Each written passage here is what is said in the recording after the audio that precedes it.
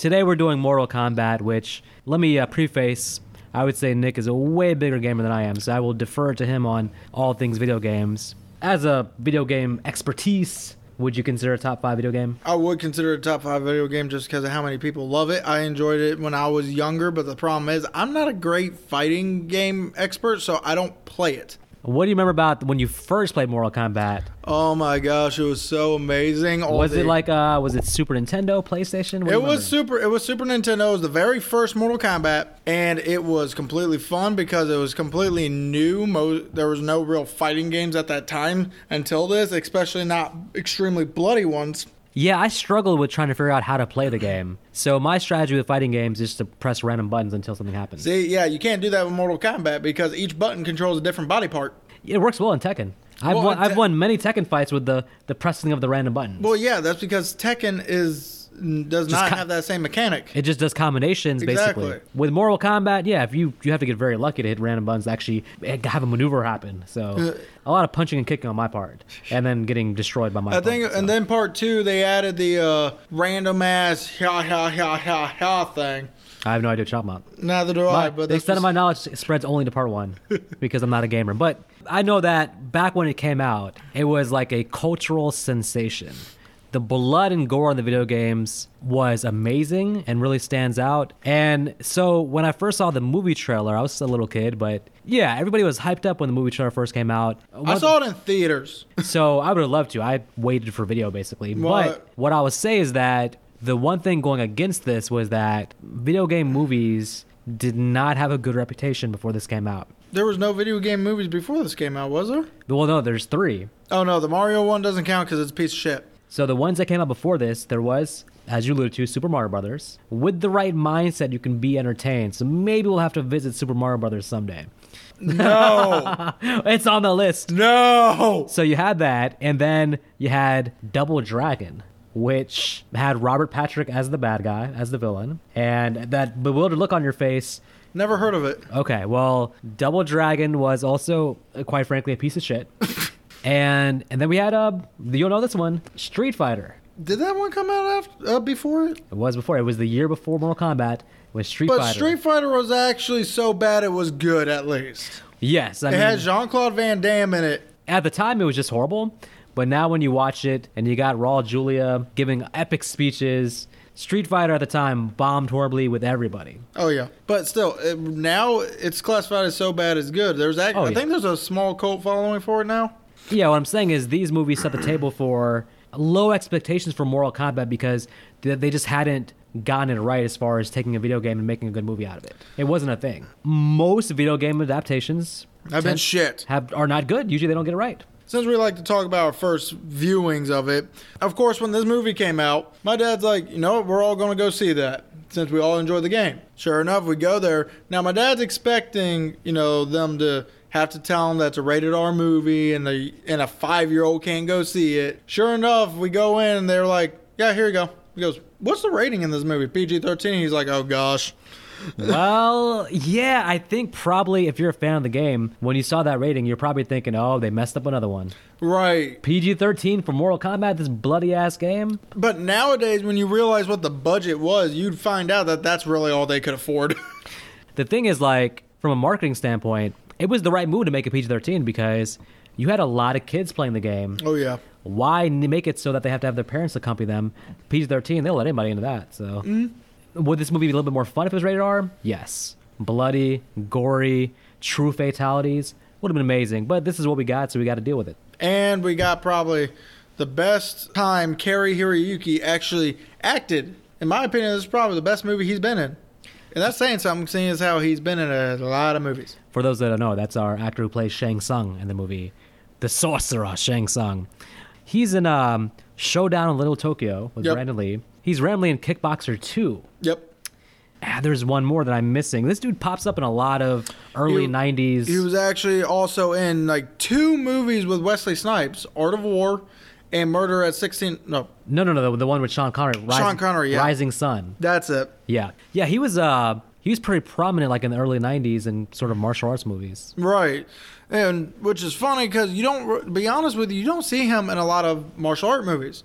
Even though he actually does know martial arts. It's just, I guess he chooses he'd prefer to be in dramas. It shows an actual acting talent instead of just kicking somebody. Yeah, like I can understand it because yes, he could do martial arts, but clearly he has some range also as an actor. Although he does typically end up being like the slimy villain type, basically. But for most people, let's be honest, he is Shang Tsung. Oh yeah, What he'll go down as being known as is he is Shang Tsung. Well, because they start after that movie, they started using him as the main voice actor for Shang Tsung in all the Mortal Kombat movies. So a couple things I read that the movie influenced future games, like for example, Kano in the movie has like the Australian accent. Right. That wasn't in the games, but then in the future games, he was now just like with an Australian accent. Also, to be fair, they didn't really talk in the original games. Was there even a story in the original Mortal Kombat? The original Mortal Kombat, no. Part 2, no. They didn't start adding a story until Part 3. What we're going to get with this movie essentially is Enter the Dragon, which not a bad movie to rip off. Well, no. But the movie had to basically plug in some holes story-wise because I guess, as you're saying, the video game didn't lay out some kind of perfect script for the movie just to pick up and... No, obviously... This is my first time watching a Paul W.S. Anderson movie when it came to Mortal Kombat back in, 1998 when this movie came out? 95. 95, okay. So, did it come out in 95? Because I remember seeing it in theaters, but that would make me 3 years old. Are you sure 95? Yeah. Maybe, could it be? You know it came out in 98. Mortal Kombat Annihilation. It definitely was not Annihilation. I remember specifically what it was.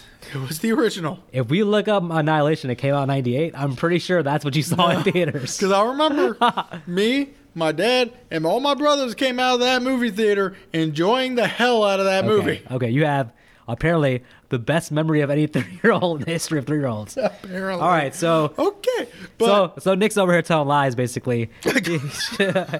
He's over here like, yeah, when the video came out and all this... You were like 1 year old when the video game came out. Well, yeah, I was 1 year old when the game came out. Doesn't mean I didn't play it. Yeah. Anyway, but... You played it like 5 years after it came out. But still, Paul W.S. Anderson, watch this movie. Enjoy the hell out of it. I honestly do enjoy the first 2 Resident Evils. Third one I'm okay with. But then 4, 5, and 6, he does so many damn jump cuts that you don't know what the hell is going on. You just convinced me to never start watching the Resident Evil movies because I've not seen any of them, and every time I ask someone about them, they steer me to away, run in the other direction. So, the Mortal Kombat theme is the best theme in every universe of movies. Yeah. Well, no. I will say probably not the best, but it's not the best score ever for it's movies. Still amazing, but it gets you hyped up. At least that very first theme that they don't use for the rest of the movie. No idea why. But it sets the tone for the movie. You get hyped up. If I was, 3 years old in the movie theater, I would have been like, this is going to be the greatest thing ever. I can't wait to the end of this so I can get out and celebrate. So, actually, it would have been around when I was 3 or 4 because I burnt my arm when I was 4 and I literally watched that movie afterwards. I remember because my mom told me. Hey, so listen, I'm not here to deny your childhood, all right? You saw Mortal Kombat Annihilation and you enjoyed it. You had a great time, and that's all that matters, all right? Who am I to rob you of your childhood, It was right? either 3 or 4. This is the best theme music ever for this kind of movie. Even watching it home on video, I was like, holy crap, this is amazing. But I don't understand the beginning. So answer this for me. Because this plays as a dream sequence / what actually happened / Shang Tsung is actually talking to Liu Kang from the dream. And his brother is actually saying, no! So now, this is probably one of the more confusing opening scenes we've ever seen. I had to rewind it to figure out because, as everything I just said, there's a lot going on here in this opening scene. So with this, actually, I feel like it actually still happened in the past, but Shang Tsung uses powers to make some kind of image to then project it into Liu Kang's head for a future dream because... And when Liu Kang wakes up, he looks at a postcard next to him that literally says his brother is dead.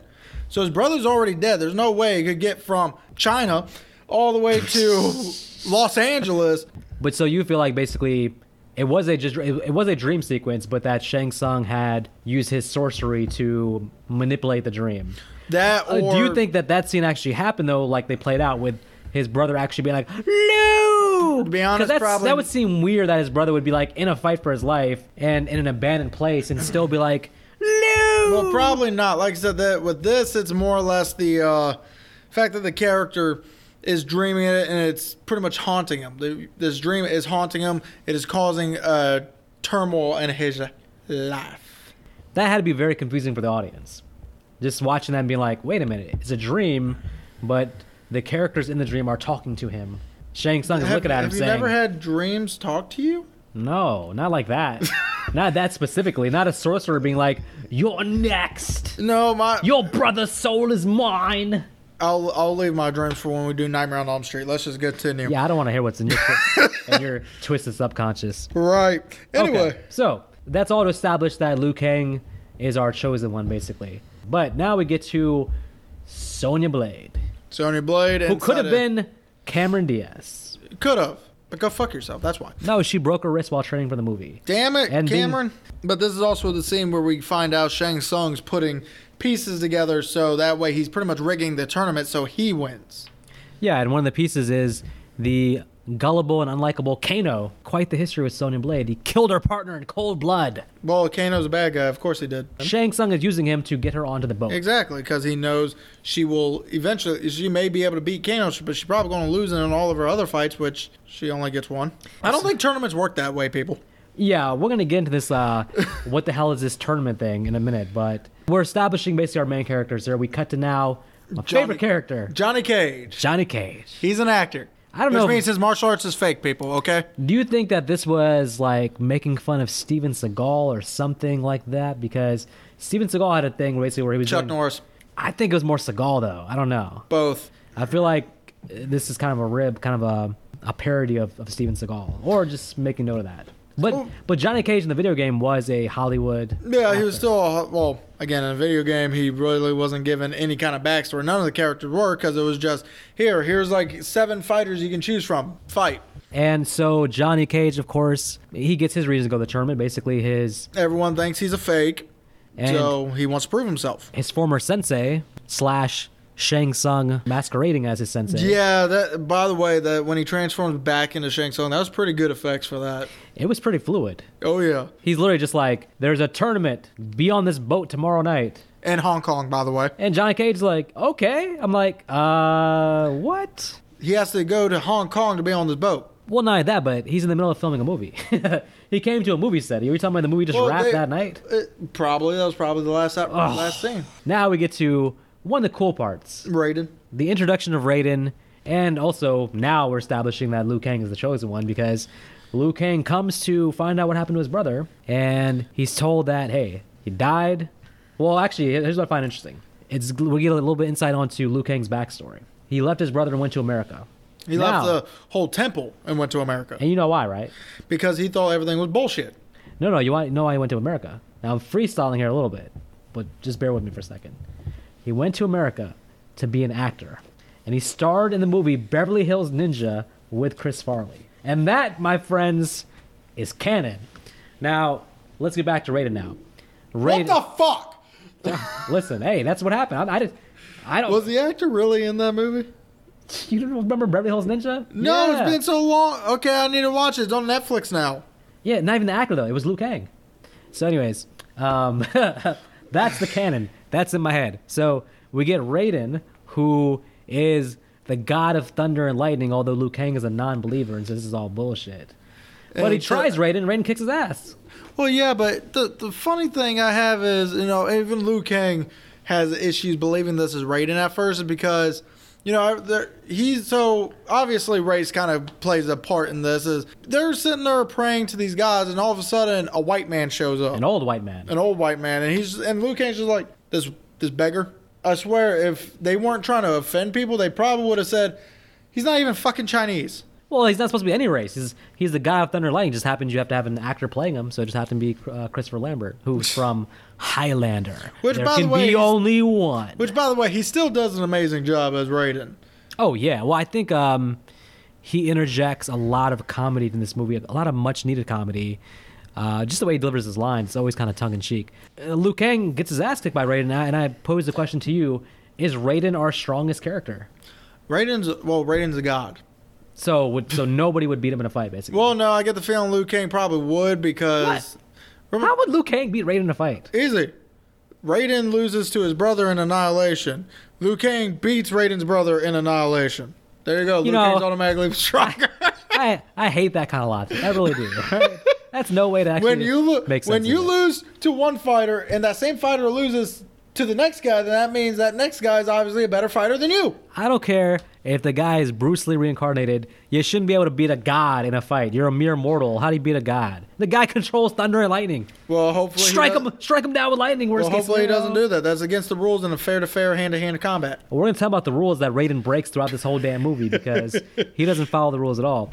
By the way, random dragon ship appears from the fog. The damn dragon ship out of nowhere. Yeah. Who? I got questions about like all the little things that don't make sense. Like who? Well, remember, Jax asked all of them right before they ditched him from the movie. Yeah, but who cleared the dock? There had to be some regulatory things about this boat coming in, this big ass boat.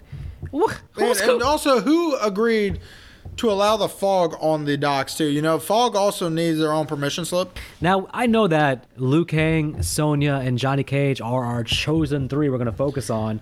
But all these Sonya does nothing the whole movie. I know, but those are like supposedly the top three. But all these other American fighters that are boarding the boat, are they just like useless? They're Goro fodder. Basically. Because Goro pretty much kills all the lot of them. But yeah, I mean, okay. Anyways, we get on the boat, right? And, well, of course, we get the classic, "It has begun." You know, that was like the main thing in the trailer that got everybody excited. "It has begun." And Raiden be like, "Mortal Kombat." Well, you're kind of jumping the Sub-Zero Scorpion intro. Oh, my God. The best characters in the whole movie that was completely and utterly... underutilized? Yeah. Yeah, because there's... In the video game, they're badass characters, right? I mean, they're still they're badasses. They're just Shang Tsung's like slaves. But in this, yes. But the problem is so obviously, a lot of people who play the games easily recognize that Scorpion and Sub-Zero is literally the same character sprite, just different colors. We do get the introduction to them, but then nothing really happens because Raiden comes in and breaks it up. No, yeah, because fighting before the tournament is illegal. Yes, and we get Shang Tsung telling Raiden that he says that he can't interfere once he gets to the island. So that's the important thing to remember. Raiden on the island is not allowed to interfere in this whole damn tournament. I'm going to bring that back up later because it's some bullshit, as we'll see. Raiden basically lays out for us that, hey, these are our three chosen ones. Liu Kang, Johnny Cage, Sonya. He tells them their weaknesses. Liu Kang, of course, he's there for vengeance. I mean, pretty much the lore exposition before the tournament starts, which usually means that the last 45 minutes of the movie is going to be nothing but fights. Yeah, and Liu Kang, I mean, Beverly Hills Ninja bombed the box office. Now you want to be in the tournament. Oh, okay, well, get on here. You're really going to go with this canon, aren't you? I mean, yeah. I got a question for you. Oh, gosh. Got a quick question for you. I want you to picture this. What if Jason had boarded this boat? What would have happened? I think my man wins the whole tournament. Jason takes Manhattan, right? But it happens to be this damn boat that he gets on. Yep. What happens? For Mortal Kombat 10, the game, I've found out there were Jason, Freddy Krueger, the Predator, yeah, and I believe either Leatherface or... We know that. Does Jason win the tournament? No. Can he go the distance? No. Against the best fighters in the world? No. You don't think so? Sub-Zero would freeze the shit out of him and then push him down and let him break. We saw that in Jason X. The man can... But they didn't let him break. He can regenerate They just himself. froze him. Does he at least get past the first round? Okay. San Sub-Zero. I mean, he's taken out like Goro and Johnny Cage and all them, right? I bet Goro will put up a pretty decent fight. That'd be good. Yeah. So I think that would be a good spin-off story. One thing I want to mention. Sonya getting on the boat. We get a brief Jax appearance. Yeah. Again, I'm kind of annoyed they actually decided not to use Jax for the whole movie. It was weird because... Granted, Jax was not in the games until part 2 anyway. Yeah, but if you're going to show him and then basically she just leaves him and goes on the boat. Right. And it seemed like... Wouldn't he get on the boat too? He should. That's his partner. Yeah. I think. Her old partner had gotten killed by Kano. The island is in Taiwan. And that's where they filmed it. Okay, so one thing I want to mention is that you said nothing happens here, but there is this buffet, this dinner scene. Who cooked the food? Is there like a staff here? How are people going to eat? You haven't noticed those from the outworld are just as human as we are. Yeah, but they don't explain any of that stuff. Who? Yeah, are the Outworld people a different race of people? No, they just live in a different universe. Okay. So yes, a different race, but think about it. People So in the there's Outworld so have magic. so there's a chef in a kitchen back there making this food. Yes. Okay. I'm saying we need more explanation of the You island. need more explanation on how they eat. They put the food in their mouth, and No. then they let it go down their throat hole. Who makes the food? Are they getting paid, or Shang Tsung just threatening their lives? Who knows? Most likely, Shang Tsung just threatening their lives. I want to know the economics of the island, all right? Because this island hosts the Mortal Kombat, but otherwise it's a functioning island. You want to explain to me the budget again for this movie? I wanted a damn 3-hour movie explaining everything. The movie was already 2 hours. Oh, it's only like an hour and a half. Hour 42 minutes. What? How the hell you know that? Jesus. I just looked it up to see what the year was. Okay, I would have laughed if you knew the runtime, but didn't know like 95 versus 98. It's like it's an hour and 42 minutes. It came out in 2007. Like you're half right. You're almost there, buddy. Okay, now we get to where you want to get to, the eavesdropping of Goro and Kano. And it's amazing because Goro literally scares the piss out of Kano, or at least I'm sure he did with the way Kano's face is like, please don't hurt me. You see how much food Kano had in front of him? Well, that's because Kano did his part of the job. He had like 5 turkeys, whole turkeys. You know, Australians are used to giant-ass spiders trying to eat them every day. the more we see of Kano, the more I realize that he got a raw deal in this movie. Because you start to get a hint of like what Shang Tsung's plan is. So, for example, Shang Tsung has set up this fight, but we'll get to the fight between Kano and Sonya, but he tells Kano here, you'll fight her, but you're not allowed to hurt her. He's setting this man up to die. He's like, yeah, I have big plans for Sonya. Like, if I'm Kano, I'm like, what is my purpose? Like, Right. what if she kills me? But Well, then you just die. I think Kano was an idiot for getting on this boat. Bro, yeah. He should have been like, okay, what I'm gonna do is lead her on the boat, and then I get off the boat before it goes. It's like, you don't need me on the island. No, because... Give me my money, but I'm gonna get her on, but I'm gonna do a rope-a-dope and run back off the boat. This movie does not do Kano any favors at all. No, it doesn't. They should have, and to be honest, they kind of... And the actor looks like a good actor, too. Well, yeah, they should have given him more of the villainous role, and there was... And when we get to the fight, I'll discuss a little bit more about him, because I feel like they really did do him a raw deal, very fucked up deal. This scene with Goro and Kano, though, do you realize how much exposition was in this damn scene? Oh, yeah. I made some notes here about everything that comes out of this. Goro is the prince of the subterranean. Mm-hmm. Shang Tsung learned the black arts from the Emperor. Yep, and he's Emperor's best fighter. Princess Katana is 10,000 years old. Yep. This is a lot of stuff in a 2-minute scene that I'm pretty sure went over the heads of the audience because there's too much information for them to process. Well, not only that, but also the audience was probably like, "Oh my god, those effects are amazing." They're like, "What the hell is Goro?" And Goro, of course, he's not a computer effect. He's a full blown puppet, basically. Mm-hmm. So good job on the special effects for that. Although Goro has a line that I think we should remember when they're talking about, Shang Tsung tells Goro to be careful about Katana, Princess Katana, and Goro is simply like, I do not fail! Okay. Famous last words, Goro. The henchmen, these ninjas, what do we call them? They make no goddamn sense to the movie, to be honest with you. There's no reason for them to be there. I made a note about them.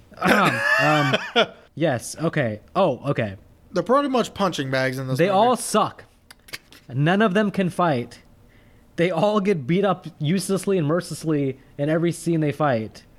Do better, Shang Tsung, on your hiring of henchmen. Like, these guys get their asses kicked in every scene. And by the way, it's like 11 of them come down the pipe, right? And it's like 3 for each person. 3 against Johnny Cage, 3 Liu Kang. They get beaten up, all 3 of them, within like 2 minutes. And I think the 3 against Liu Kang had weapons. Yeah. But again, we get another... Again, do better, Shang Tsung. And another thing we get is another classic Mortal Kombat soundtrack OST. Yes. With the Test Your Might song. Test your might. Again, another great song for this movie. It's a good barometer because I think that your enjoyment level of this movie, it's all connected to when that music comes on. Like, do you get like hyped up, or you like, what is this bullshit? If you get hyped up, then you're enjoying the ride you're on, basically. Right. And another thing I want to mention is it feels pretty good that it does say test your might when it's against, again, just 3-on-1, and it's not really a fight that means anything. Well, again, because of these henchmen, there's not one decent martial artist like in the litter of all of them, basically. Right. So then not Liu Kang, Raiden then uses his powers to save them. Wait a minute. Now, wait a minute. Now, this is, I just heard it said on the boat that you couldn't interfere, Raiden. You're breaking the rules. Now, And couldn't use his powers. okay, listen, Raiden, here's what I'm going to do. You interfered once, I'm going to let it go. As long as it doesn't happen again in the movie, we good. I'm letting it go, though, for now. Can we just get to the fights now? Because I think that's literally the next scene. Well, I think we get to Sonya and Kano, right? Oh, no. No, we get... Okay. Now, one thing we have to establish is because we made a point on our Battle Royale podcast to talk about what the rules are. There was very clearly established rules in Battle Royale, right? Oh, yeah. That's one we really know the rules. This damn tournament. My understanding of a tournament is that there's brackets and, like, in order to it's not supposed to be just, like, random fights. It's supposed to be the winner of this match faces the winner of this match, and they advance to the next bracket. What the hell kind of tournament is this? The first thing we have is Liu Kang versus a fighter monk. Okay, answer me this: the guy Liu Kang is fighting, he doesn't get an introduction. Shang Tsung's like, Liu Kang, you're up first. Yeah. Who the hell is he fighting? Why did that guy not get an introduction? So this guy that looks like just a regular human being to me. On the credits, this guy was known as Fighter Monk. Oh, that's Fighter Monk. Yeah, Fighter Monk. Oh my god. And he was not a character in any of the games, by the way. They just threw this fight in just so there was I guess, to show off Liu Kang can fight. Okay. A small detail that makes this a lot better is if you introduce him with Liu Kang, you're fighting, and then just give him like just say like one of the best fighters from your from Africa, like just give it like some kind of introduction that hypes the other guy up, and then Liu Kang beats him up. Yeah. But you're up first, Liu Kang. I'm guessing the audience is not guessing Liu Kang is going to lose the fight because he's fighting a no-name and unimportant person. But it was still a decent fight for what it was. Okay, but Liu Kang wins, and then Shang Tsung takes the dude's soul? Yeah. Does this establish that all the losers get their souls taken by Shang Tsung? Well, yeah, because Shang Tsung wants power. Yeah, but shouldn't Liu Kang get a soul? Why? No, because Liu Kang doesn't take souls. He's not a sorcerer. So everybody dies on this island then, basically. Pretty much. Because that's why the fights can end with someone just getting beat up. But then Shang Tsung's going to come and take your soul and die. So one thing I will say with this fight is, so two things happen. Obviously, the fatality is done by the character that is not even fighting this one. That's why I don't feel like it's fair. It's not, but technically Liu Kang still had a fair fight, still won the fight fairly. Yeah. It's just not fair that Shang Tsung then comes in and kills him. Well, the main thing I want to know is like basically, so it establishes that pretty much everybody who dies is going to have their soul taken by Shang Tsung and make Shang Tsung everybody stronger. Who loses their fights, basically. So here's another thing I want to bring up. Shang Tsung, and after that fight, says flawless victory.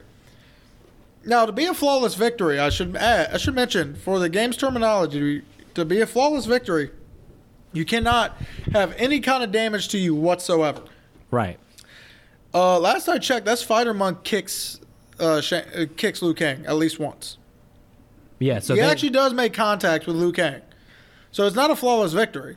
So basically it just becomes like a movie catchphrase for Shang Tsung, but it has no actual meaning behind it. Yeah, and that's kind of annoying because there's a meaning behind it when the actual game. Yeah, I just feel like that fight could have been a lot better by give some credibility to Liu Kang's opponent, so that it actually means something when he wins the fight. Him beating no-name Monk number 1 in the credits doesn't really do anything to establish Liu Kang as a great fighter. Right. And by the way, we haven't seen Liu Kang fight, so it would be nice to have him have an impressive victory. Maybe start him off facing Sub-Zero at the beginning versus saving that for later just to establish whatever. But well, here's the next fight. This fight honestly kind of annoys me. Sonya versus Kano for multiple reasons. The first is it feels like it's way too early for Sonya to get her climactic fight. Knowing that she's not going to fight in the movie ever again after this, this is way too early. You're right, and because this is her pretty much her shining moment. This should have been something that we get led up to like the third to last fight. Because of the Cameron Diaz episode, the actress, she came on the movie at the very last minute when it was already filming, And I'm just guessing she has no martial arts background. So maybe this was just basically the idea that, hey, we really can't train her to fight or choreograph with her, so she's going to be limited in what we can do with her. What's bad is I'm fine with that. But You're saying place it later in the movie. Place it later and have Kano pretty much taunt her the whole movie. Like maybe have Kano do a couple of fights and have him win, showing that he can fight while at the same time, trying to intimidate Sonya the entire time. Well, I like Kano, so for me, this is very early for him to check out the movie because I like his character. He's a fun character to watch on screen. A fun villain, yeah. But I can't help but think that Shang Tsung set this man up to die. Also, he literally he's going out there to fight Sonya, and he's been told, you're not allowed to hurt her. Which is why another reason I think they should have left it for later is Kano then pretty much jumps Sonya and fights her away from Shang Tsung. So that way he can do whatever he wants. But another thing I want to mention about this fight, one, it's anticlimactic because he literally gets maybe 2 shots in her, and then she does something. She jumps up and grabs his neck by her legs that he could have easily just spread her legs off and kick her away. She did not even lock her legs. No, but also, by the way, his arms are free. So his arms, the whole time he dies, are free to do whatever. He's at a standing position. He could have easily grabbed her and picked her up. I guess the idea is that her legs are such an iron grip from her legs that she's immediately squeezing life out of his throat when he hasn't. However, like I said, if you're going to do that, it's fine, but make sure her legs at least interlock with each other. Yeah. Her legs were literally just parallel, like she's doing field goal with them. It's just a waste of Kano. It does. It really is a waste. Imagine when you get to that end, right? When she's been captured, right? Imagine Kano's still there taunting her, and when she gets set free, right before you have that Liu Kang Shang Tsung battle, you have her finally kill him. Right. That should have been more in line with Johnny Cage versus Goro, but they had that like less important than Johnny Cage versus Scorpion, less important than Liu Kang versus Sub-Zero. She has nothing to do after this. Right. The whole movie, she's pretty much there just to be the damsel in distress and the love interest. From her perspective, her story's done. When she came on the boat to get Kano, she's done it. She's probably thinking like, okay, I'm not actually trying to be in this tournament for the long term.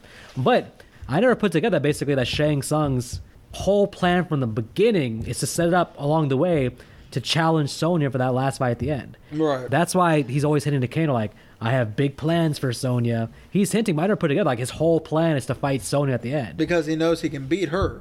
Yeah. I mean, he does know he can beat Johnny. He's mastermind. He's planned this whole thing out. Well, yeah. But he also knows he can beat Johnny Cage too, but Johnny's still going to be a better fighter than Sonya. He wants an easy victory. He doesn't want something he actually has to work with. With Sonya, she has no chance against Shang Tsung. Exactly. He plans it out very well. And so much so, I think that's his whole reason for getting her on the boat, him hiring a Kano. It's all planned for him to challenge her. Right. So I got that as the movie goes. I picked up on that for the first time. It's so funny. Like I never really got that was his master plan from the beginning until now, which is crazy. So now we got probably, in my opinion, the best fight in the movie, and that's Johnny Cage versus Scorpion.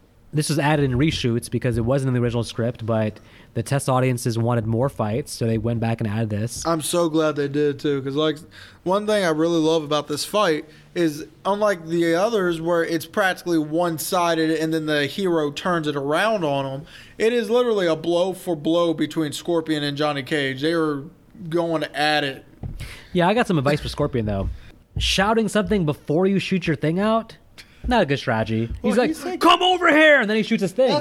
Johnny Cage is like, oh, thanks for the warning, and he jumps out the way. That's not a good strategy, Scorpion. I know, but he's giving a warning before he's like, come here. Whoosh. No, shoot the thing and get him, and then be like, come here. He says it before he shoots it, alerting his opponent to. I'm just saying it's bad strategy. It's just Johnny Cage just easily avoided it because he always heard the mofo talking to him. Here's another thing you should probably wonder is, can Scorpion only speak in exaggerated tone? Because when Johnny Cage finally runs into him, he's like, or welcome. He says welcome in the same tone. He's like, welcome. And all of a sudden, and then when Johnny Cage jumps up on the rafters, he goes, get down here. You would just love to sit down and have a conversation with Scorpion. See, what would that be like? Oh my God, no. Oh, what'd you like to have for dinner, Scorpion? Chinese food. Get it now. Oh my gosh. No tip.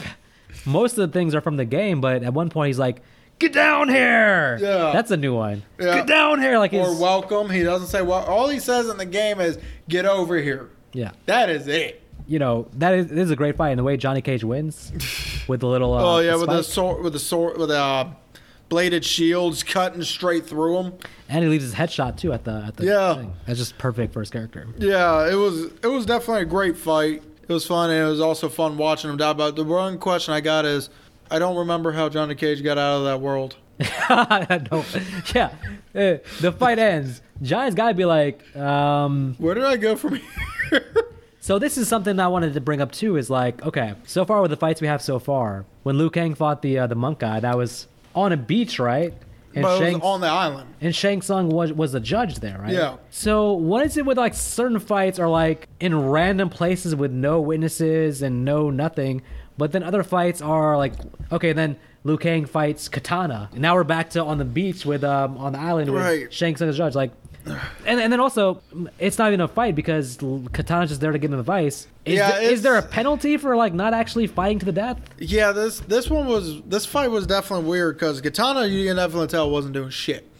No. She was just defending. She was just blocking, and then goes, by the way, your fear's beating you up. I was like, when the hell has Liu Kang ever been afraid? And why is the princess involved in the tournament in the first place? Does she really need to fight?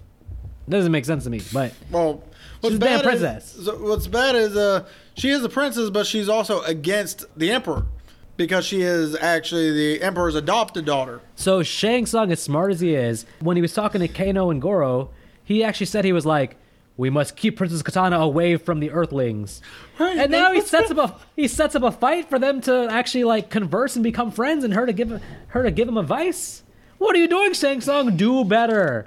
As I watch, I know Shang Tsung is smart, but the man is like listen, this is the 10th tournament. You got to win this, buddy. Right. You're letting the whole thing unravel. Why would you put them together? She actually tells Liu Kang, she's like, use the element that which brings life.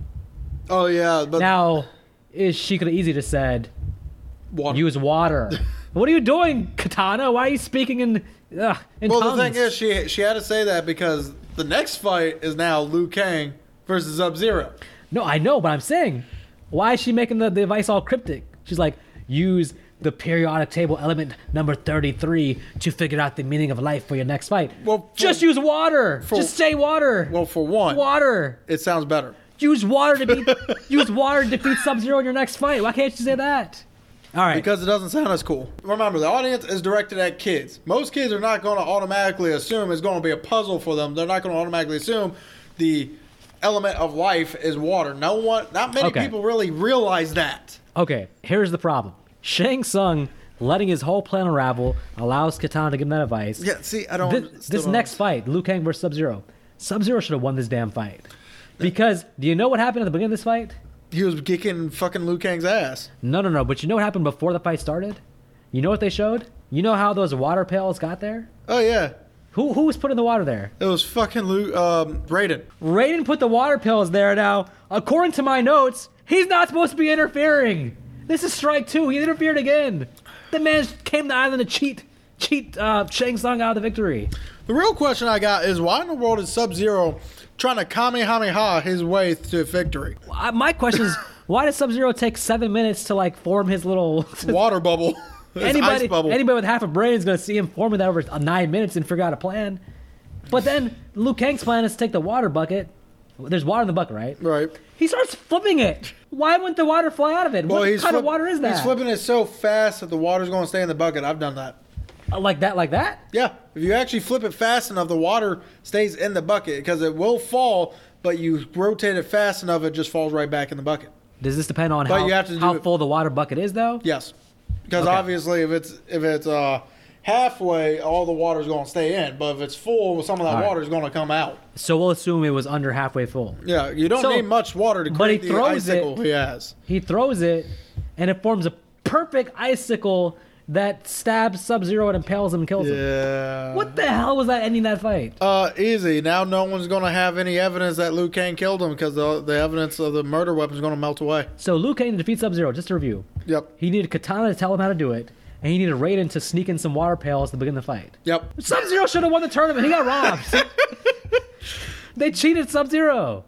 Now Plane Zero. Well, here's the real question. So now we finally get Goro, Shang Tsung coming up to Goro and be like, okay, I'm tired of losing. And that Sub-Zero thing was the last straw. He had to break out the break glass in case of emergency. It's Goro. Yep, and then we see Goro pretty much killing all 20 bodies. Yeah, oh, you counted? 20 motherfuckers. So then we get Goro versus a character we did not introduce because he really wasn't important until now, named Art. Now, we'll mention the actor who plays Art, his name is Kenneth Edwards, and he's actually a martial arts teacher for 25 years now. Ah, okay. So he's been training and studying and currently training for past 25 years. That's not counting how long he's actually been training. He's just been teaching for 25 years. You're talking about the actor or the actor? Okay. Not the character. So he's a legitimate martial artist. Yes. Which is why I'm wondering, since they had him in it, why didn't they probably had him really for the fight choreography? Because again, he's a teacher. But at the same time, if they're going to have him do any fighting, why not give him at least 2 or 3 actual fights? I kind of knew the way they introduced him. They introduced him at the beginning, right? Right. But then you can see he's more of a side character. I kind of knew he was headed for some kind of downfall. Okay, why do we need to care about this character that we've only seen once? Because him and Johnny Cage get along. So they're sort of friends. So? Well, this is why I brought up the thing with Katana where she sort of fought Liu Kang but really didn't. If I'm Art and you see Goro step in the ring, I'm declining to fight. I'm getting out there, and my question is because Katana did it, are you allowed to just decline the fight? They don't establish the rules. Here's the thing I want to mention. So Goro fighting Art. So Goro's already killed 20 people, and now all of a sudden Art looks at Goro and is like, just gets that face of what the fuck. Have you not seen the others? Yeah, were you just in your room watching soap operas while all your American friends have been getting killed? I mean, God damn it, John Saxon. As an audience member watching the fight, my journey as a viewer was exactly how Johnny Cage was in this fight. So, if you watch the fight, Johnny Cage he's like, hit him, get him. As the fight starts to go downhill, they cut to Johnny Cage. He's like, get out. he's like, get out. I'm like, exactly. He's cheering him on, but he's like, get out. My whole thing, at least when he's dying, I'm like, am I supposed to care for this character we've only met once? Nobody cared. When Goro gives his final blow, they cut to Johnny Cage and he has no reaction. When Sonya has a reaction. Sonya gives the classic, no! And Sonya, I'm like, you haven't even met Art, okay? Right. But what's funny is, when Shang Tsung takes his soul, all of a sudden Johnny's like, no!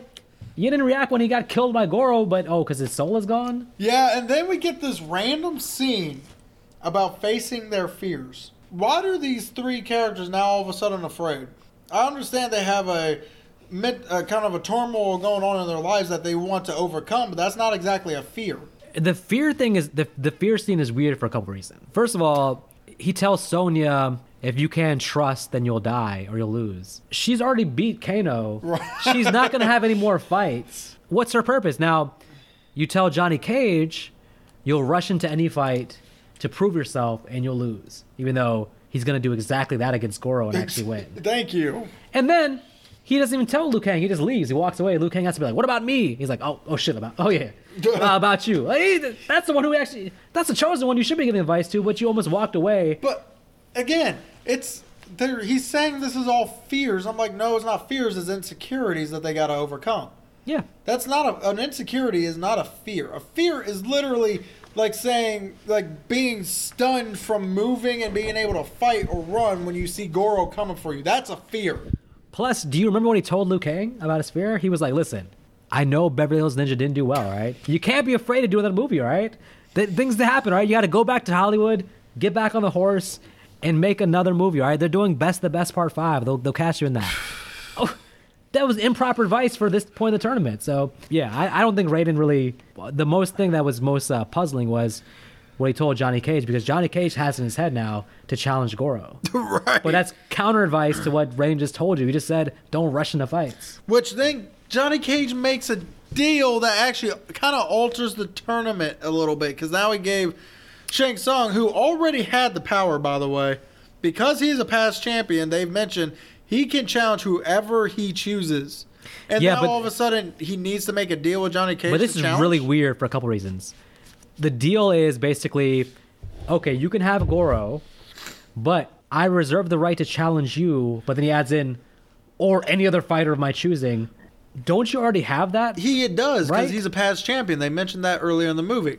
If he's participating, he can throw out challenges. Now, what gets even sillier, Shang Tsung like made a point to make this deal, but then it's revealed like 5 minutes later that the challenger has to accept the challenge for it to be fight. Right. I'm Like I challenge Sonya. It's like, nah, unless you accept the challenge, it's not gonna happen.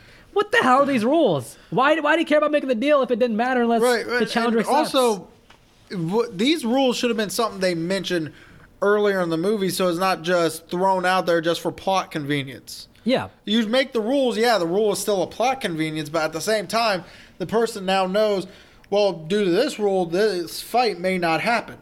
We're saying basically that in like 5 minutes they went from basically, for some reason, Shang Tsung needs to make a deal in order to make a challenge. Even though he could have already done that being a past champion. One thing I'll add though, with the deal, what his challenge is going to be for the final fight that determines it all. So maybe there's something to that. But yeah, wouldn't he be the final fight anyways? Yeah. He's the guy running it. He's the champion. Yeah, he would be the final fight no matter what, but first you have to beat all the other fighters to get to him. But first, let's not skip Goro versus Johnny Cage. And we get Goro making the dumbest mistake of his life. Not wearing a cup? No, breaking the glasses. Well, not wearing a cup too. Oh, breaking the glasses. Breaking the sunglasses.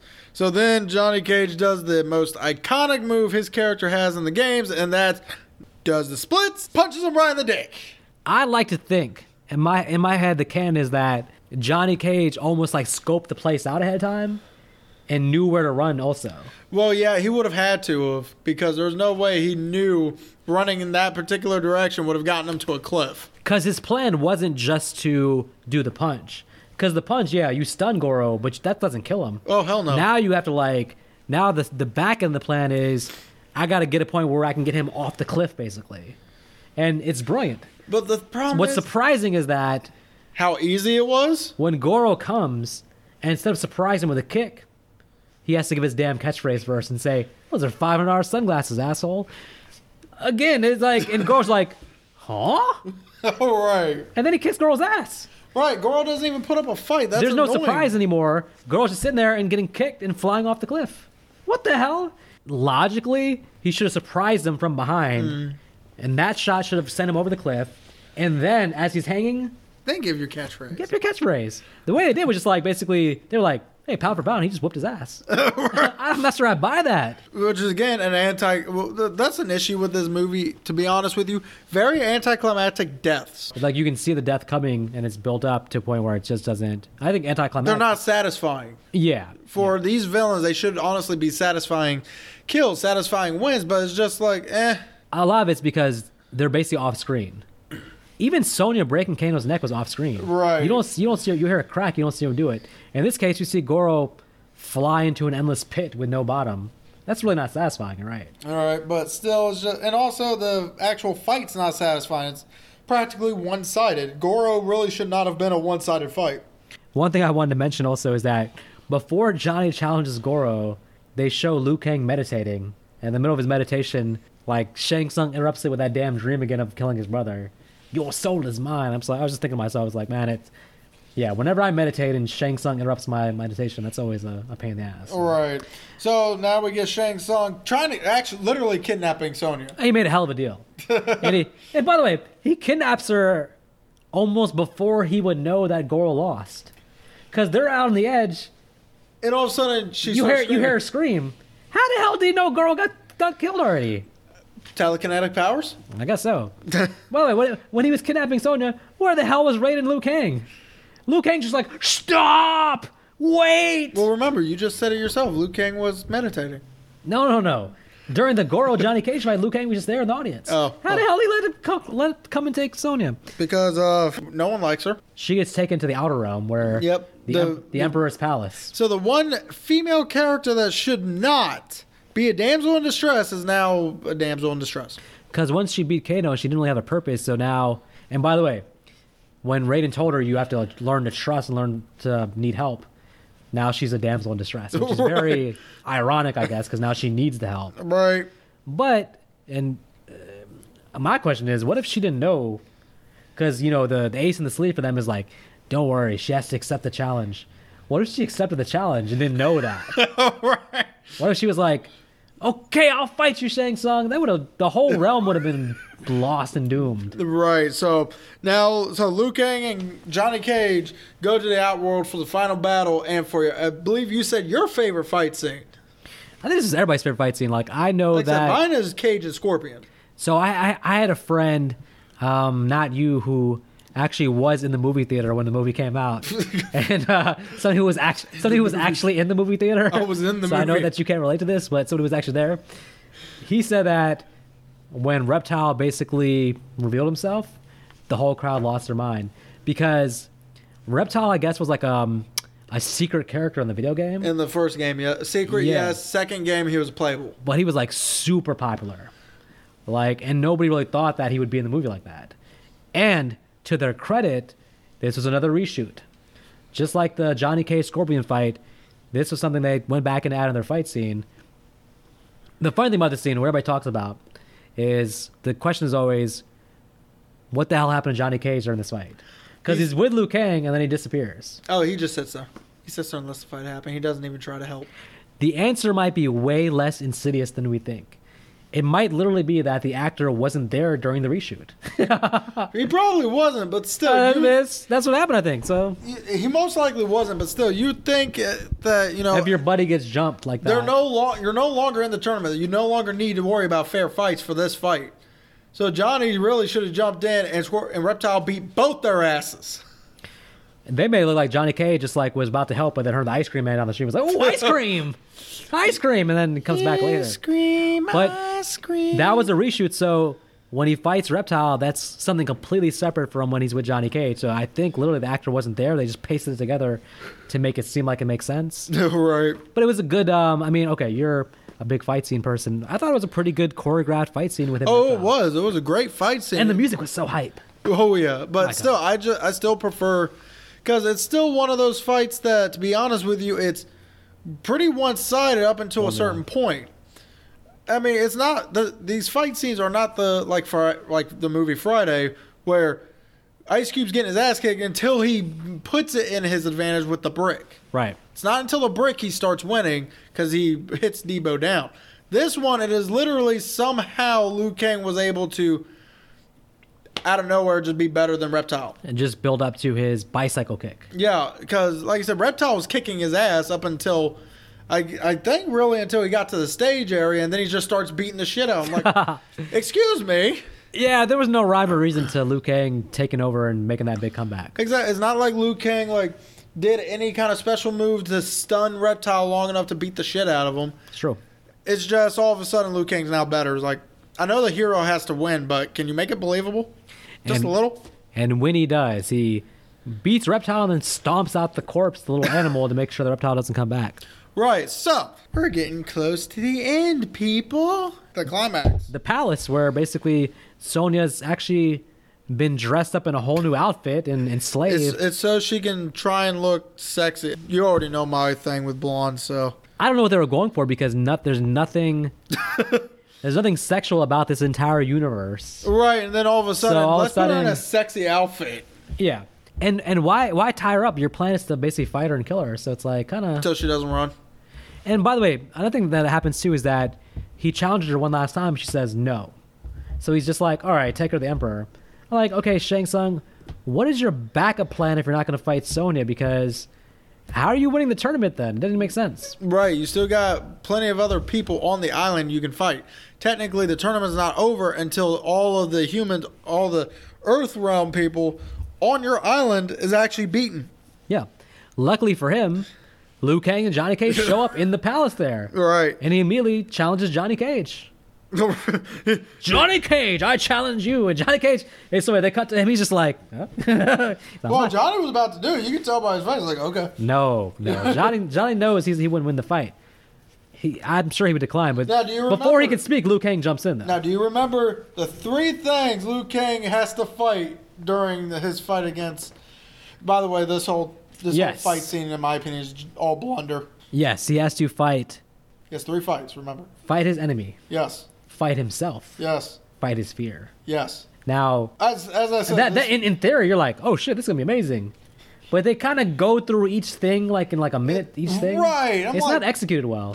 No, it's not. Well, for example, let's go through things. Okay. Fight your enemy is like Shang Tsung has some random people come up, right? Some souls.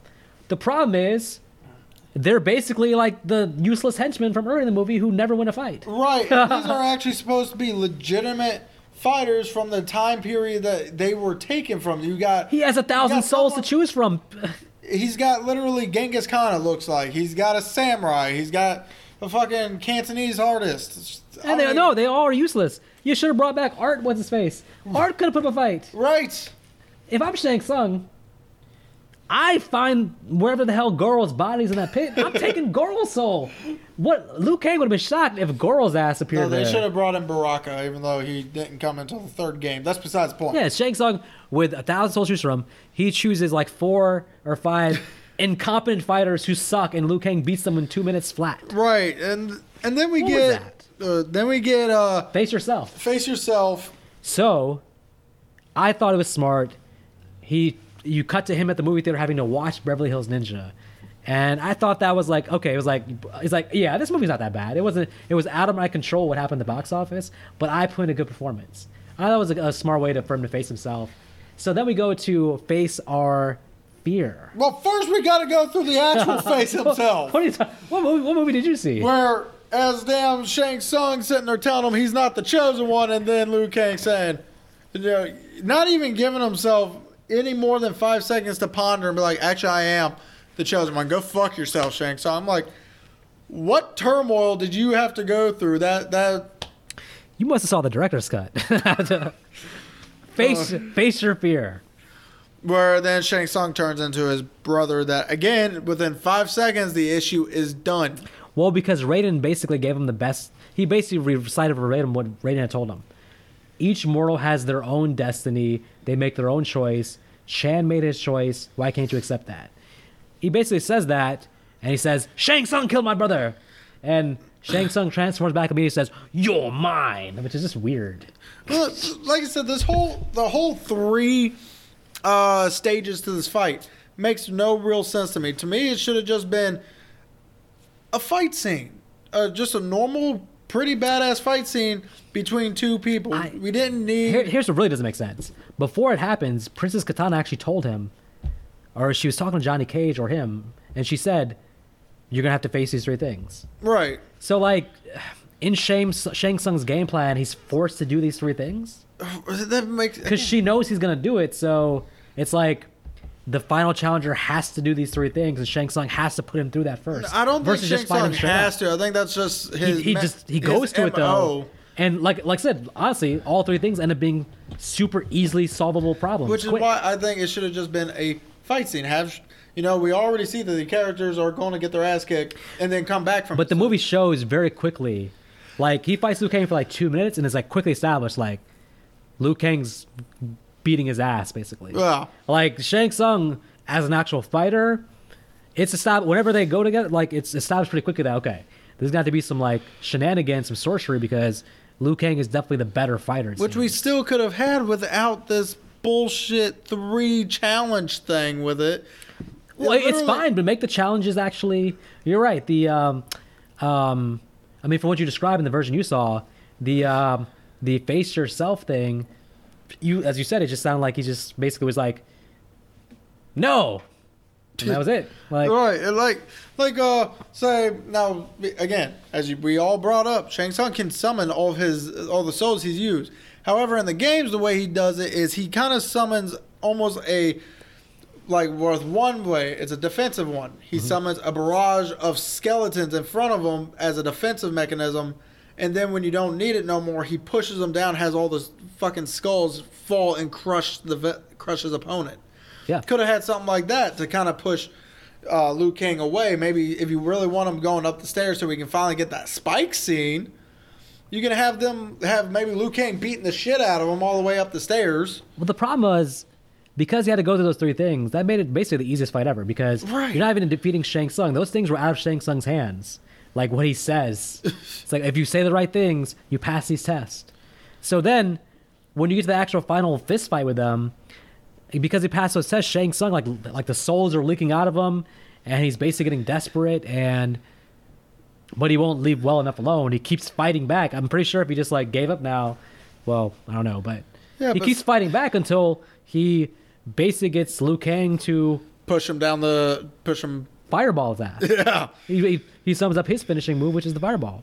Yeah, it's just... But there's something satisfying about seeing Shang Tsung fly onto like a big bed of spikes like that. When he turns into a skull? Yeah, because he's been talking shit the whole movie. He's been taking away souls, and now he gets to finally lose all the souls. I thought, he's a good villain. He's a villain that you want to see die. Right. You don't want to see him living at the end. But again, we got Liu Kang lying to us by saying flawless victory. I was like, dude, Shang Tsung still got a good amount of hits on you. At that point in the movie, it's just a cheeky thing to say. There's no rhyme or reason to the flawless victory. But another thing I want to mention is, again, they don't even use the same fighting style for Shang Tsung. Maybe the actor didn't know it, but the fighting style Shang Tsung uses originally is the snake style. Now, granted, Liu Kang uses more of a Shaolin fighting style, unlike what he uses in this fucking movie. Yeah. But at the same time, Shang Tsung is a good fighter if you know how to use him. So the fact that they kind of make it to where Liu Kang really is a lot better than Shang Tsung, when in the lore of in the Deadly Alliance lore, granted Shang Tsung does lose to Liu Kang multiple times, but he always almost kills him every time. And the only reason he does kill Liu Kang is with the help of another villain. But True. Still, Shang Tsung's still a great fighter. So to have him literally lose within 5 minutes of an actual fight... No, he was basically... He was pretty much cannon fodder. As an actual fighter, like watching him versus Liu Kang, I'm like, maybe Sonya had a chance. Right. Johnny Cage would have whipped that ass. Right. Because if you're watching, well, Liu Kang didn't break a sweat. He was just like doing this. Liu Kang struggled with Reptile and Sub-Zero more than he did with Shang Tsung, like fighting wise. And Johnny Cage beat Scorpion. He might have beat that ass. I don't know. No, Johnny Cage would have won that fight. Yeah, it's like maybe Sonya had a shot. I would have been funny if so by defeating Shang Tsung, it's like, well, the tournament's over. Liu Kang won. I'm like, what if like someone popped up and was like, hey, I'm still alive. Nobody beat me. Like think about it. It's so way from Johnny Cage beating Goro to that whole thing, right? So that means at that point, all the other fighters have been defeated? All the Outworld fighters were beaten, so the Mortal Kombat, it has been fallen to Earthrealm wins this round. Which means for another all I'm saying generation... is that Goro had literally killed everybody. Because there was no other fight. Once Johnny Cage fought Goro, you went from that to Shang Tsung kidnapping Sonya immediately. So it's like all the other fighters in this tournament are gone now, right? Yes. Because there's probably one guy that's like, he's still waiting for that fight. He's like, I'm still alive. There's one human who was like... Also, notice how all the fights are still, for the most part, between human and human, Earthling and Earthling. Because guess what? Scorpion's lore is from Earth. Yeah. Same with Sub-Zero. They're both from ninja clans of Japan. They weren't originally Outworld fighters. Well, that's again like, and the same thing with Liu Kang fighting the monk number 2. It's like there just wasn't. We got all this backstory about Goro's background and Shang Tsung and the black arts and Princess Katana being 10,000 years old, but I would like just like some more clear rules established for the tournament that didn't contradict themselves, and maybe Raiden not interfering 5 times in the, to help Earth win. But what I like about the ending is we get some music, some Enya. And then Shao Kahn, music, man. And then Shao Kahn completely reneges on his on the deal made through the Mortal Kombat tournament and invades Earthrealm anyway. Before that, when you got the Enya music playing and you got them walking and the kids running, it's one of the most feel-good moments in the history of cinema. I'm just like, man, I feel good right now. But then, what's his face has to come and mess the whole thing up. Saying, "Fool, I'm here to take your souls." It's like, wait a minute, that wasn't in the rule book. No, what he said was, Pathetic fools, I am here for your souls. And of course, Raiden's like, I don't think so. And then they get into a fighting stance, and then Mortal Kombat. What we didn't know as the audience, though, is that half those people in the fighting stance, they're not going to be here to actually fight the Emperor in the sequel. No, because... As a matter of fact, Raiden himself ain't going to be here because we got Well, I mean, you saw it in theaters, so you can Fuck you. give us a quick review. I saw the original. Should we just do a quick 2-minute review of Annihilation? Because I don't want to podcast that. It was a piece of shit. There's your quick. Okay, QMR reviews, quick movie reviews. Never watched Annihilation. There we go. Here's what you need to know: 90% of the actors didn't come back. You got a new Johnny Cage, The fights were really badly a choreographed. new Raiden, a new Sonya. Johnny Cage dies in the first 5 minutes. Fucking really bad CGI with the animalities. Sub-Zero with no mask appears for 2 minutes and then disappears and never comes back in the movie. Right, Scorpion again, only 2 minutes, and that's just to get knocked away by Sub-Zero. At the end of the movie, everybody comes back to life except Johnny Cage. They brought him back to You life. forgot to mention Shao Kahn is actually Raiden's brother. Raiden gives up his gives up his godhood in order to help the Earth realm. And Raiden in all this takes time to get a haircut. Yeah, let's just say, and now that y'all know what Annihilation is, we don't need to watch it. Have a good night. And we didn't even actually give our final thoughts. What are you talking about? Final thoughts for Annihilation, 0. We didn't get no star reviews yet. All right, Mortal Kombat. Let's give some final general overall thoughts.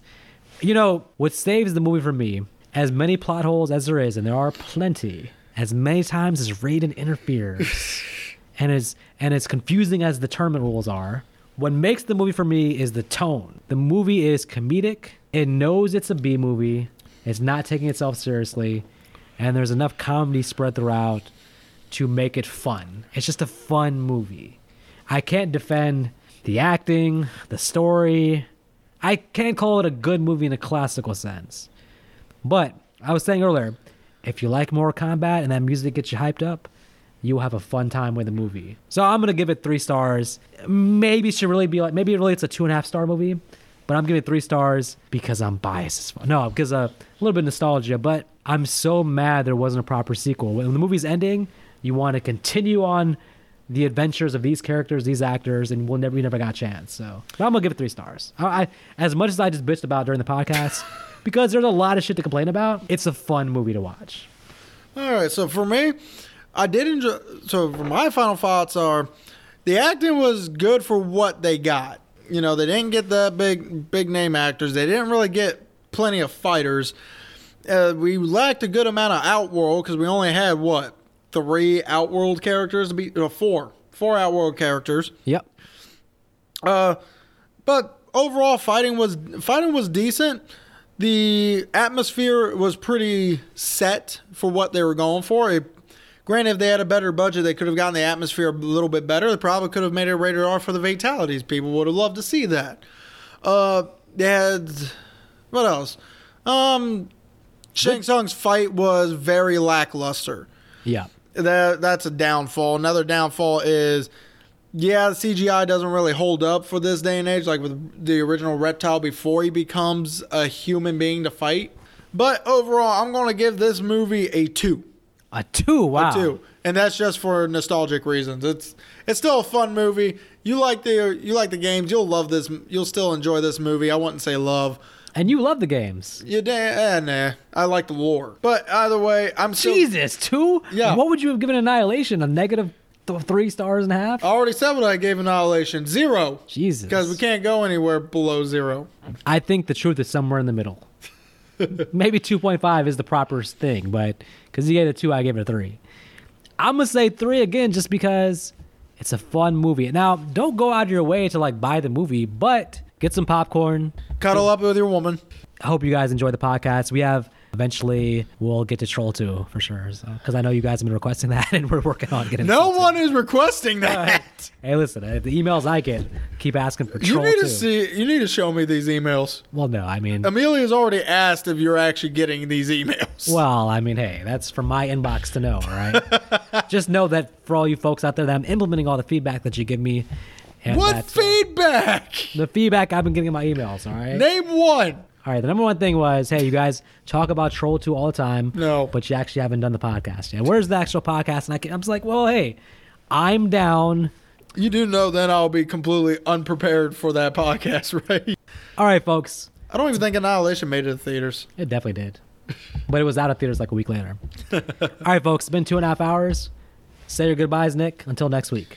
Everyone, y'all have a good night, and remember, y'all don't need to leave the podcast. Y'all just got to get the fuck out of wherever you're at. So long, folks.